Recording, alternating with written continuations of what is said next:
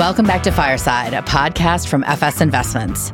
My name is Lara Rhame, and it's time for another of our favorite episodes, the quarterly research roundup.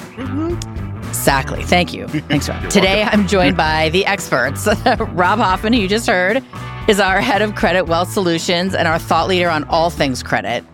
And Andrew Korz is a director on the research team who informs our commercial real estate views and analysis. So welcome. Yeah, exactly. Happy to be here. First, I want to acknowledge that we're recording on October 11th, 2023, and it's important to acknowledge the terrible events that occurred just several days ago in Israel and are ongoing. Our thoughts and prayers go out to the Israeli people, and we hope that if you have family or friends in Israel, they are safe and in good health.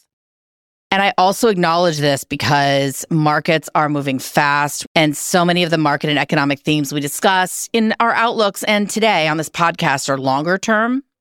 But of course, many of them have been impacted by these recent attacks. So with that in mind, the structure that we often do to kick this off is taking a quick look back at the third quarter. And I'll fall on the sword first. And I'm the only one that has to fall on the sword in this room because you guys are looking great when we read back on your third quarter outlook. You know, what's harder, being a chief economist or a weatherman? Yeah. You know, yeah, I feel like I'd rather read a teleprompter and point to a green screen some days. So the Q3 outlook, I called it sailing into a slowdown, and that was wrong in the third quarter. In fact, still early days, but Q3 real GDP growth looks like it may be north of 4%, and the Atlanta Fed nowcast has 4.9% as its GDP now indicator. And I think what we have continued to see is an economy that is truly firing on all cylinders. Strong household consumption, strong investment spending, government spending. I think hiring is so important. We added 800,000 jobs in the third quarter, and the unemployment rate averaged 3.7%. So I think the tailwinds of excess savings, the foundation of a strong labor market, all of those things combined with the fiscal stimulus in the form of infrastructure spending have just all really continued to carry us through really, really robust growth. And I will now set the stage and connect that to financial markets so that to give you to the platform to look back as well. But I think this is one of the most misunderstood paradoxes that occurs. Oftentimes, when the economy is performing well, financial markets do not. So the S&P 500 was up 7% in Q1, up 8.3% in Q2. Third quarter, down 3.7%. Traditional fixed income, Bloomberg Ag, up 3% in Q1. Rocky second quarter, down 0.8%. Third quarter, down 3%. With the surge in long-run interest rates. So I think with that backdrop in mind, let's go around the horn. Andrew, we'll start with you with CRE. Because this move in interest rates is kept right on going. What impact did that have in the last quarter? Yeah, sure. So I think on the surface, Q3, and as we talk about CRE, it's a slow-moving beast. Yeah, There's not always a ton new trends to point out for a given quarter. But on the surface, it was really, I would say, more of the same, at least from an activity standpoint. Deal volumes have been pretty much flat for 3 straight quarters. That's really been the story of the year. You have investors that have the ability to wait are waiting, and ditto for sellers who have the opportunity to wait. So the deals that are happening are either motivated sellers that are sort of sitting on stronger assets or opportunistic buyers who see more rent growth in a property than maybe the current holder has. So I do think it's important we take a step back from that and consider that more of the same is actually sort of a positive thing, right? We're about 16 months into this correction, and the left tail outcomes that I think so many people have been talking about for the majority of those 16 months have really not come to fruition. Yeah, I think that's one of the punchlines that you have always said, that this correction is going to be totally different from the 2007, 2009 environment. It's not going to be a repeat. Yeah. And I think happily that's turned out. We're not done with the correction, but it has been totally different. No, and I mean, you talk about the two big risks are either financial fragilities or economic fragilities, right? And I think we dealt with the financial fragilities following the GFC with lower leverage levels, a much more robust lending market, and just better sort of documentation in loans. And that's really shown, right? Yeah. Delinquency rates are rising in office, but everywhere else look pretty good. And then in terms of economic fragility, as you just laid out, we're certainly not seeing that. No. That's flowing straight through to fundamentals. So I think those things combined, I think Q3 was a continuation of what we've seen in a lot of ways. But I think for most people, I think that's just fine considering what some of the expectations were. Sure. And Rob, let's talk about credit because stocks and bonds both down over 3% in the third quarter. What was up? High yield was up 0.5%. Yeah. Take us through how last quarter was in the credit market as vis-a-vis your outlook, which I think also was correct, unlike mine. Yeah. No. Well, look, certainly we weren't perfect on the year. And I think, you go back to one of the things that there were maybe two things in particular to highlight that we called for the year, one of which was credit to outperform equities. And the other was for double Bs to outperform lower quality triple Cs. Now, through much of this year, obviously equities have done really, really well. And I think that's a proxy for a kind of risk on trade across markets. And when you look into markets like high yield or loans, you've seen triple Cs have vastly outperformed double Bs. But when you look at the third quarter, something started to change. And as you noted, equities were down in the mid threes, high quality bonds, the ag into the mid threes. It's only the fourth time in the past 30 years or something where both stocks and bonds have been down by more than 3%. And I think you started to see this microcosm where now the higher yields available in credit markets actually led to outperformance against equities. And as equities bumped up against 20 times PE ratios, the littlest bit of bad news created a lot more downside in equities, while you have really nice income and some duration protection as you get into markets like high yield and loans that protected those markets against the type of moves that really impacted equities. And so, as you noted, the high yield was up 0.5%. The loan market, by the way, was up almost 3.5% in the third quarter. So you really started to see some of these attributes for credit to shine through, especially when you think about the nature of what caused the market to sell off and the bear steepening, the rising in long-term interest rates. But what caused that? It's been fundamentally positive and even above expectation macroeconomic news. And so as I think back to what drives long-term returns for credit markets, yes, they become impacted by the sways in sentiment and what's going on in equities. But if fundamentally the economy is growing at 4+%, that means the underlying quality of companies and credit markets is really good. And I think you've started to see some of that shine through, especially because yields are so high and what that offers for credit. Yeah. And I wonder, we've talked so much about the just very different industry and sector composition in the high yield market or in credit markets overall compared to equities. And that was obviously a headwind in the first half when equities just rode tech stocks higher. I think in Q3, you started to see that become more of a tailwind for credit markets because they didn't have that sort of tech sensitivity to higher interest rates. Yeah, absolutely. Well, let's talk about equities quickly too, just to round out the look back, because was it just, what happened with equities? Down 3%, was it just higher interest rates? Yeah, it was a tough quarter, especially, I mean, July was actually pretty strong. I mean, we were starting from a really high valuation. Yeah, so. I mean, we got to just short of 20 times forward. I remember I wanted to put in a graph of forward PE, and you were like, no, wait till it hits 20, and it never did. Yeah, well, 20 is a very important psychological threshold. It got close enough. I think me saying to wait for that was probably the same thought the markets were saying of like, hold on, we can't get to 20 times PE. But no, it was a challenge, especially the last 2 months of the quarter, down more than 6% over August and September. And I think a lot of it was the move in rates, as Rob just mentioned. The 10-year was up almost 100 basis points. Most of that was over the last 2 months, and most of that was a move in real rates.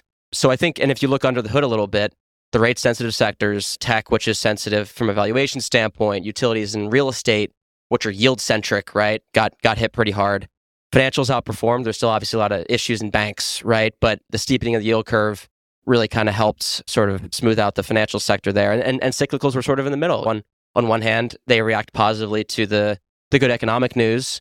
On the other hand, I think there's this recognition that like real rates went up a lot very quickly. And 15-year highs. Yeah, and nobody really knows yet. So far, the economy has been resilient to higher rates. Absolutely. We're going to grow 4% GDP in Q3. But I think there's this recognition that at some point that's going to flow through to the economy. And I think for cyclicals, you're seeing this hesitancy to really accept the current economic news because real rates have gone up so much. So I think Q3 was really about this market recognition that like you can't have your cake and eat it too, right? The resilient economy sort of comes with a price, and that price is this bear steepening that we're seeing right now. I mean, I think this is a good place to look now to the fourth quarter and what we're expecting, because am I going to double down on sailing into a slowdown? I think the question is. Eventually you'll be right. Maybe. Yeah.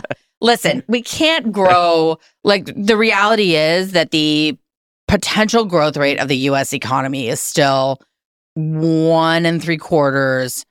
2% is a high estimate. Yeah. Sustained growth at 4% is just not realistic. So I feel like odds are in my favor that we're going to slow down to at least 2%. Let's go back to the 1960s. Come on. Yeah. Or the late 1990s. Yeah, right. Yeah. I think what we, when I think the slowdown is something that a lot of the headwinds I highlighted are still there. And when you look at sort of both Q4 and a little bit ahead into next year, the idea is, and I think this is reflected in a lot of corporate filings, a lot of earnings discussions, like, we can't sustain the growth that we have today. Is a slowdown totally dodged, or is it delayed? That was my title. And I think more importantly, just this idea that the growth is not sustainable at these current levels. So very quickly, my three sort of things that I'm looking at in the fourth quarter continue to be household spending that is solid. We have a solid foundation from the strong labor market. But I'm going to add in the fact that consumer confidence, and this is a small vulnerability, consumer confidence today remains surprisingly anemic relative to where it was before the pandemic. And when you look at the two drivers of the main indicators that we look at, one of them is inflation. And I'm going to get to that in the next breath. But the other one is the labor market. The Conference Board's measure of consumer confidence is highly tied to the labor market, which is by all measures strong. And still, consumer confidence is below where it was before the pandemic. So to me, that really says that there is a part of the household psyche that is still nervous. And at the end of the day, that is what really controls those spending decisions. So inflation, I think, is going to be a really key piece of this. And while the Fed can declare progress on inflation, they cannot declare victory. We have seen some of the small factors that are starting to come back in: higher energy prices, higher food prices, goods prices have stopped falling. We're going to see those, I think, continue to make it hard to fit inflation back in that 2% basket. Today, inflation's still 4%. And this is something that I really highlight in the quarterly outlook. The sticker shock is still very much with us. I don't care how good any statistician feels about the fact that used car prices are flat year over year. They're 30% higher than they were 2.5 years ago. That is so painful for household budgets. Housing affordability is gotten crushed still. Yeah. And these are the factors that I think, to me, really make the household a little more cautious. And going forward, I think is going to continue to be you're just starting to see like real wage gains, right? Like if you draw a trend line from before COVID, real incomes have not recovered, but consumption has. So I think households are feeling that discrepancy. They're spending more and they're making less than they would have on the pre-COVID trend. That's such an important point, Andrew. I think exactly to that point, there's this huge discussion, I'm not going to get into it, about excess savings. Yeah. How much is there really? Who's going to be spending it? I think all that I'll say is that it's not a bottomless well. And I think that as consumers over time, and this varies across income cohort, but that tailwind will fade at some point. But clearly timing that is just proven extraordinarily difficult. And the last thing, I'll just cap my piece with the Fed. And I think this can lead directly to Rob's views on credit in the coming quarter. But I think the Fed is clearly winding down its rate hike cycle. I'm going to go out on a limb and say I think they're going to raise again in the fourth quarter. Markets do not agree, but I still think that's a more likely than not scenario. They've penciled into the dot plot, but this move in long-term rates, this shadow tightening, stronger dollar, higher oil prices, high real yields, all of that is also, I think, going to continue to be a headwind. So, Rob, I'll kick it to you because that was enough about macro. No, I mean, I think credit in Q4, look, underpinning my expectation for continued positive returns, high yields now yielding in excess of 1.6% per quarter. The loan market's almost at 2.5% per quarter. That's a significant amount of carry, of income that those markets generate that provides a very strong base for return. At the same time, you also have still some decent upside from a price perspective. So the average price in the high yield market is just under 90. That's very different than if you were to just take spreads of 400 or 425 where they are right now and look back in previous environments of spreads at this level, your average price could have been par. And the amount of bonds trading above their call price is much higher than now. We're almost none on. This is something we've always talked about, that from a relative value standpoint, there's more opportunity in credit than there is, and especially the deeper spectrum of credit than there is in the equity market and public markets. I mean, not only do you have high income, but you still have the strong ability to generate price appreciation if the economy continues to grow at trend or double trend. Right. But say that it returns to trend. I mean, I think that's the question. Is this still a sector that's going to remain resilient in that scenario? I mean, I think that companies have been so conservative, and we've seen this impact the market in a couple different ways that is beneficial for investors. One of which is that there has been very little new debt issuance by companies, both in terms of bonds and loans. Part of that is because M&A transactions, acquisitions, the transaction volume is way down because nobody wants to buy anything right now. Bid-ask spreads are too wide. The cost of financing is too high. But what it's caused companies to do is just focus on refinancings, which doesn't create net new debt in the market. And as a result, companies, and we saw a pickup in this in Q3. It's been pretty slow this year, but the supply-demand dynamics of the market has been exceptionally favorable. Both bonds and loans are set to contract for a second year in a row. And again, for a second year, you have demand, whether that's coming from new dollars coming into the market or reinvestment of cash flows and coupon payments and other things. Demand outstrips new supply. Do you think those supply dynamics are going to continue in the fourth quarter? I think that one of the things we talked about in our Q3 outlook was the possibility of this maturity wall that isn't so much an issue in 2024, but hear a lot about that. But starts to become an issue in 2025 and certainly 26 and 27 in credit markets. Historically, credit's done a pretty good job of addressing maturity wall issues. Like we had the same thing in the financial crisis, and everybody started looking to like 2012, 2013, 2014. It's like, this is going to be a huge issue for markets. But then things eventually got strong in 10 and 11, and companies were able to refi. I think we saw a little bit of that start to happen in the third quarter, especially in the month of September, where markets had been strong enough. The refi window had started to open up. Companies started to do more refinancing issuance to try to dial back this 2025 maturity wall. So I think companies will continue to look to address that. I think they're smart enough to be opportunistic about it, right? Absolutely. You know, all you need is a 1 or 2 month window where the market opens.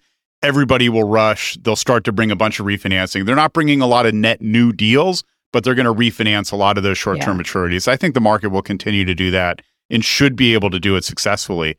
The other thing that is incredibly important is just credit fundamentals continue to be really strong. Now, look, this is backward-looking data. The most recent data we have is Q2, but Q3 GDP growth is going to be 4+%. Sure. And so you're not going to see a deterioration in credit fundamentals when GDP is growing that strongly. And look, in the high yield market, the amount of cash flow coverage that companies have relative to interest expense is running above 5 times for 7 consecutive quarters. It's never been that high in the entire history of the data before COVID. So corporate fundamentals are good. Income is really strong. I think it still creates a pretty good environment to take the risk that credit offers to generate the potential for really good returns. Yeah. It's so interesting, just going back to your point about the refinancing, because it's sort of that narrative in commercial real estate as well. And it's almost like, as I hear you talking about it, it's like, this is why the Fed is so dead set on keeping rates where they are, or maybe raising one more time. If rates were to go down from here meaningfully, the groundswell of refinancing and of activity that would all of a sudden pick right back up, when the housing market and commercial real estate and credit, like all of these markets would just flood back in. And it's almost like that's one of the primary reasons that the Fed is so staunch in there keeping rates where they are. Yeah, I think that is the hammer in the dance. Yeah, exactly. That they're keeping an eye on financial conditions, because I think their sort of deal is, their bargain is, listen, we'll stop raising rates if we get the higher long-term rates. And if long-term rates were to go back down to 3.5, I bet that they would just be continuing to raise rates. Yep. So, Andrew, for commercial real estate, I know that you've been optimistic about multifamily. You've really highlighted strength in the industrial sector.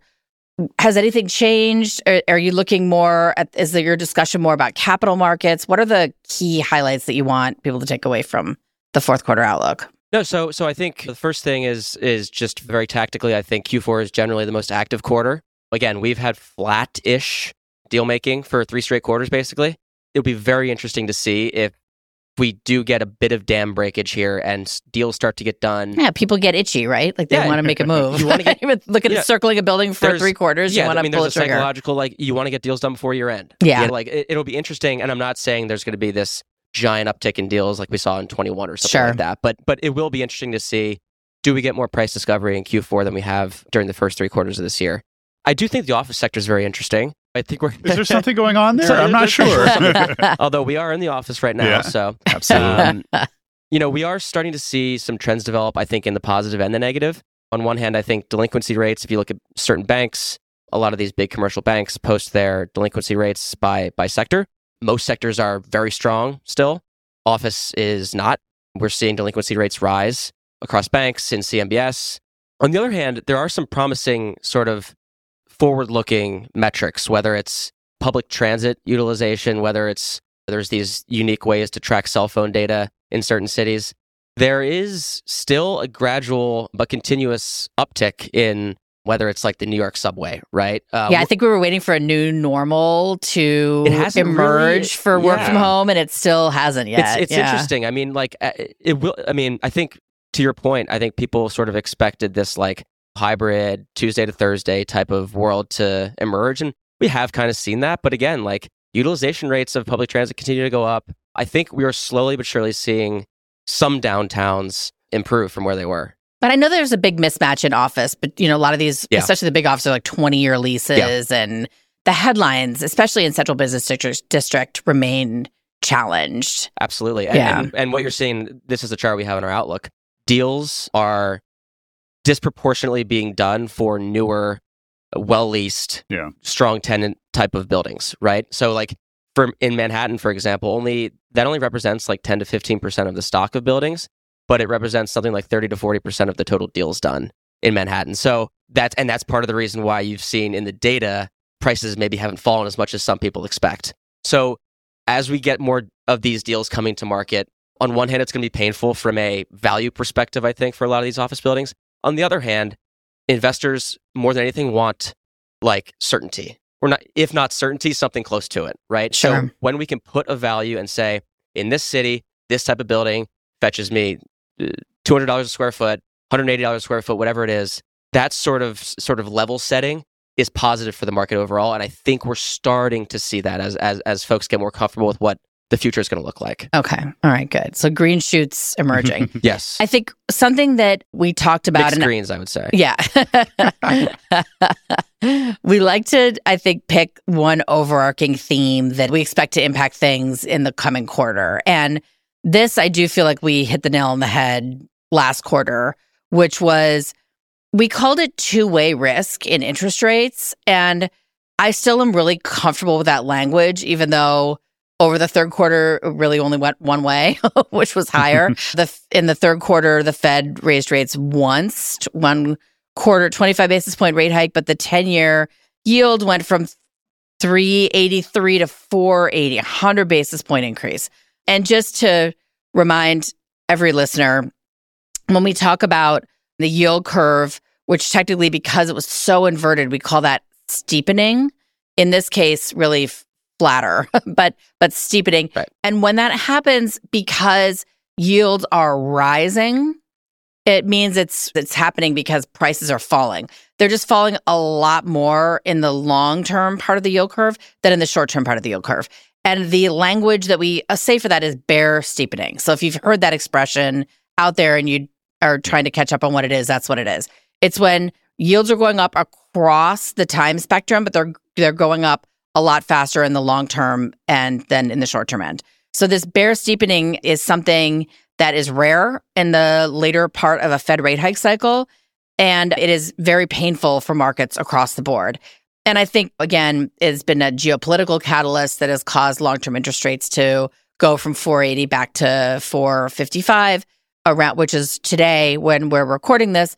But to me, this two-way risk is still really powerful. And not to repeat the order again, but Rob, I want to talk about that with you because I think to me, one of the most important features of investing is this idea that people say, why would I do anything other than buy a 2-year treasury at 5%? That's a great deal. And of course, I think we all recognize that there are cohorts and times that is an obvious choice for at least part of your portfolio, but recognize that the price swings have been vicious and you're losing a lot of money in the month-to-month statement that you're getting with that investment. And hey, with inflation at 4%, 5% nominal yield may not be as great as you think that it was. I mean, to me, you need to be looking for more income to offset those price swings. And I think in terms of like overarching theme of investing in general, to me, that's a really important one that we're still only retraining around. Yeah. I mean, look, I've been on the road a lot with advisors over the course. I wanted to get your thoughts from the road because you've been in such high demand. And it's been very interesting. I will say in many, many meetings, you start a conversation with an advisor and you're talking about markets. And one of the things that's come back overwhelmingly is just we're starting to look at fixed income again for the first time in decades. Like, wow. I've never really had fixed income allocations. I wasn't really interested in fixed income funds or strategies. Now, all of a sudden, I'm starting to come back to that as something, just given what's gone on with rates and where the market is. And I think that takes different forms. It can be more duration sensitive because they think rates are going to fall, but they acknowledge that yields are high now. It can be more credit focused because the return prospect may be strong. We see a lot of interest in private credit strategies to try to get even higher income without maybe some of the day-to-day volatility. I do think there is a lot of interest that has come back towards fixed income as a function of this. But I think you're right in that we do have to acknowledge that over the past 18 months, you've had this very big difference in outcomes between equity markets and fixed income markets.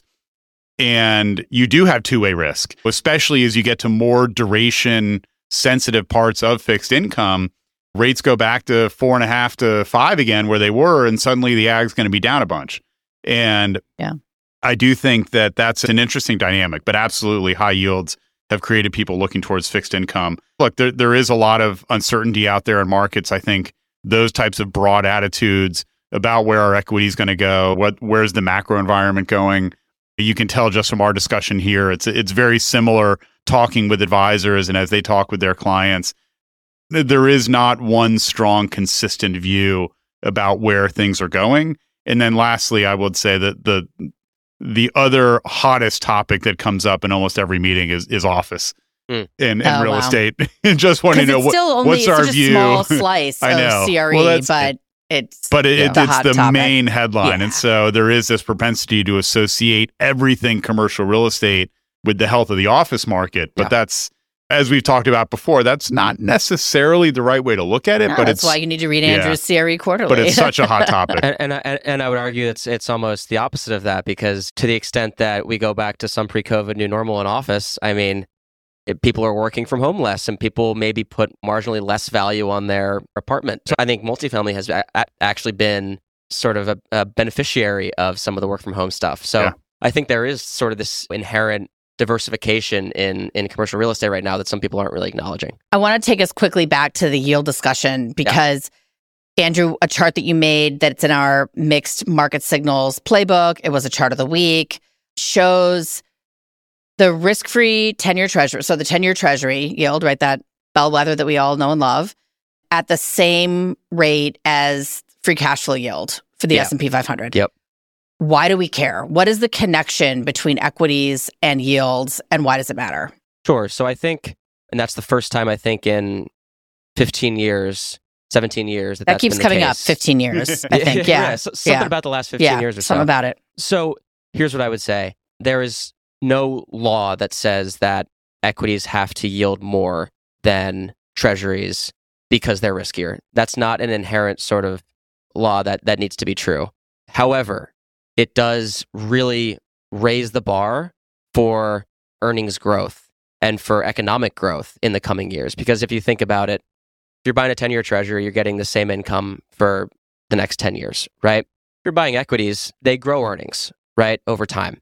But there's also the risk that earnings fall because you have a recession or something like that. Right. I mean, equities are an inherently riskier investment than a 10-year treasury. Sure. Like, that's... There are, I would say, two justifications for high equity multiples. One is what we saw during the 2010s, during mostly the late part of the 2010s, right, which was incredibly low interest rates, right, which drive up the value of future cash flows.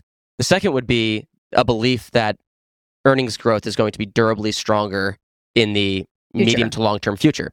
I think that is what's driving the current sort of dynamic, which you mentioned, which is that the 10-year treasury and the S&P 500 are yielding almost the exact same. So I think this belief that earnings are going to grow 12% in 2024, earnings are going to grow 12% again in 2025 is what's driving this current valuation regime. And I think, for me, the risks are skewed to the downside there, personally, because that implies really strong, real GDP growth over the next 2 years. Right. I mean, I've phrased it differently. Like, are equity markets appropriately compensating you for the risk? And I think that's the question. No, and I think the higher rates have even raised that bar for earnings growth even higher, right? Because now you've got higher real rates than you've had in again, 15, 16 years. Yeah. So I think given the risk that we have not dodged, but merely delayed an economic sort of slowdown or recession, the market is just not pricing that in right now at 18 times earnings. It's just not. Yeah. I think one final point to make on this interest rate piece is the fact that when there's a threshold moment, when long-term interest rates are above 4.5%, the diversification between stocks and bonds changes. It flips, and the correlation flips. And we've seen the 52-week correlation between these two asset classes turn positive. And that, to me, is something that, again, we have this idea that stocks and bonds offset each other, diversify each other, and that's also somehow some natural law of gravity. And it's not. It's something that happens when interest rates are very, very low. But when interest rates are high, when inflation's high, that no longer holds. And so it's something we've observed. And again, something that I think I'm hoping to break that mantra. It doesn't hold in all backdrops. And this is a backdrop in particular why I don't think it's going to hold over the next year. It certainly poses a lot of challenges for, typical 60-40 portfolio construction. It gets even harder when that 60% in equities is concentrated heavily in the top 7 tech stocks that also historically have traded with higher correlation to fixed income markets. So you're sort of doubly adding it on, and you get results like Q3 when both markets were down more than 3%. Yeah. And that's the only other times that had really happened was Q1, Q2, and Q3 of 2022. Yeah. All 4 of those quarters have been in the last 2 years. Yeah. So it's really extraordinary. Yeah. Andrew, impact of higher interest rates on CRE has got to be pretty direct. I have sort of an interesting way of thinking about this. So from the mid-1940s through 2010, the 10-year Treasury yield averaged around 40 basis points below what the trailing 1-year it's a 70-year spectrum. Yeah. So on average, roughly half the time, the 10-year was below the nominal GDP growth rate. Half the time, it was above. During the 2010s, the average 10-year yield was 230 basis points below the growth rate of nominal GDP. So I never thought about it like that before. Remarkably different environment, right? And consider that nominal GDP has grown around 4% over the past year through 6/30. After Q3 numbers, it'll be higher. It'll be closer to 5%, right? And consider the Fed's recent projections, which show 1.5% real growth next year and 2.5% inflation for a 4 to 4.2% nominal GDP growth rate, right? If we think about that in a pre-2010 context, long-term rates of 4.5 to 5 are not that crazy, right? Right. Like if nominal GDP is growing 4 to 5%, this is about where you'd expect to be, right? So now think about that from sort of a real estate perspective, right? Rent growth generally is going to track real economic growth plus inflation, right? Real estate's generally in sort of an inflation hedge. Rents are broadly, on an aggregate standpoint, going to grow with nominal GDP. And when you have rates and thus financing costs that are way below that sort of growth rate of rents, you have this sort of Goldilocks environment for commercial real estate. And if we are now in an environment, I think, in which long rates roughly average the growth rate of nominal GDP, at times when the Fed's trying to tighten, it's going to be above. When they're trying to loosen, it's going to be below. Yep. I think that's going to be a much different environment. We've sort of talked about this a lot over the past few quarters, but I think it's just going to introduce this very different environment for real estate investing. Yeah, absolutely. All right. Speed round to wrap us up for what we're thinking in terms of 2024. I know we're going to have our 10 for 24s coming out and our outlooks for January. Tell me what, sneak peek right now. What are you thinking, Andrew? So for CRE, I will give you one number, and that's 8.5%. That is the average annual unlevered return on real estate equity since 1980. That feels like a ceiling for 2024, but let's just say it's a base case. Let's put on our rose-colored glasses and say 8.5% is a base case for real estate equity returns. You can basically get that in real estate debt right now in terms of yield. So I think we're going to continue to see this shift in terms of the relative attractiveness of equity versus debt. I don't think that changes in 2024. And prices, the correction's probably going to, this broader price correction's probably going to continue. Again, to me, that's best case scenario. I think next year you still continue to see pressure on prices and upward pressure on cap rates. Yeah. But I think even if you do have this sort of rose-colored outlook on things, the relative value is just, it's so much different than it was. All right. So I broke my rule for the speed round. Rob. Yeah. I thought it was no numbers. So I was going to go with a single 2-letter word, which was up. I think that when you look at it's a good movie. Yeah. he wins for brevity. Yeah. I think that when you look at current yields in credit markets, you could have 200 basis points or more of spread widening, and credit markets could still generate positive returns next year. And if you get that type of sell-off, I think credit versus equity is going to look very attractive. But yeah, I mean, I think that the bar is very high, or I guess maybe the bar is low when you think about the income and the ability for credit markets to generate positive returns when your starting income level is so high. I think it gives a strong propensity for the markets to be up as it relates to credit next year. All right. For me, next year, I think everybody's asking this question, recession, no recession. To me, the real focus is going to be inflation. And I continue with my biggest call in 2024, which is that inflation is not going to fit neatly back in the 2% bottle. The genie's out, and it's going to float up around 3 to 4% next year, causing a lot of challenges for policymakers. All right. So for equities, any want to end us there, Andrew? I mean, I think a lot sort of depends on this AI narrative and whether this is a pause in that narrative or not. But I think we've almost gone backwards from a late cycle environment to more of a mid-cycle environment right now, where I think markets are favoring quality, they're favoring value again over growth a little bit. And in a mid-cycle environment, this is a dangerous call, but I think instead of the macro, which has dominated for so long, I do think fundamentals and earnings reports start to come back to the forefront. Dangerous. That is dangerous. Love it. All right. Macro controls all. Thank you so much. Really appreciate it, and look forward to seeing how the next quarter evolves. Yep. We'll keep everyone posted. All right. Take care. Thank you. This episode was recorded at the FS Investments headquarters in Philadelphia's historic Navy Yard. It was produced by the investment research team.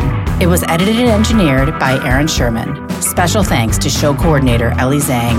If you enjoyed this episode, be sure to like and subscribe wherever you get your podcasts. Thanks for listening.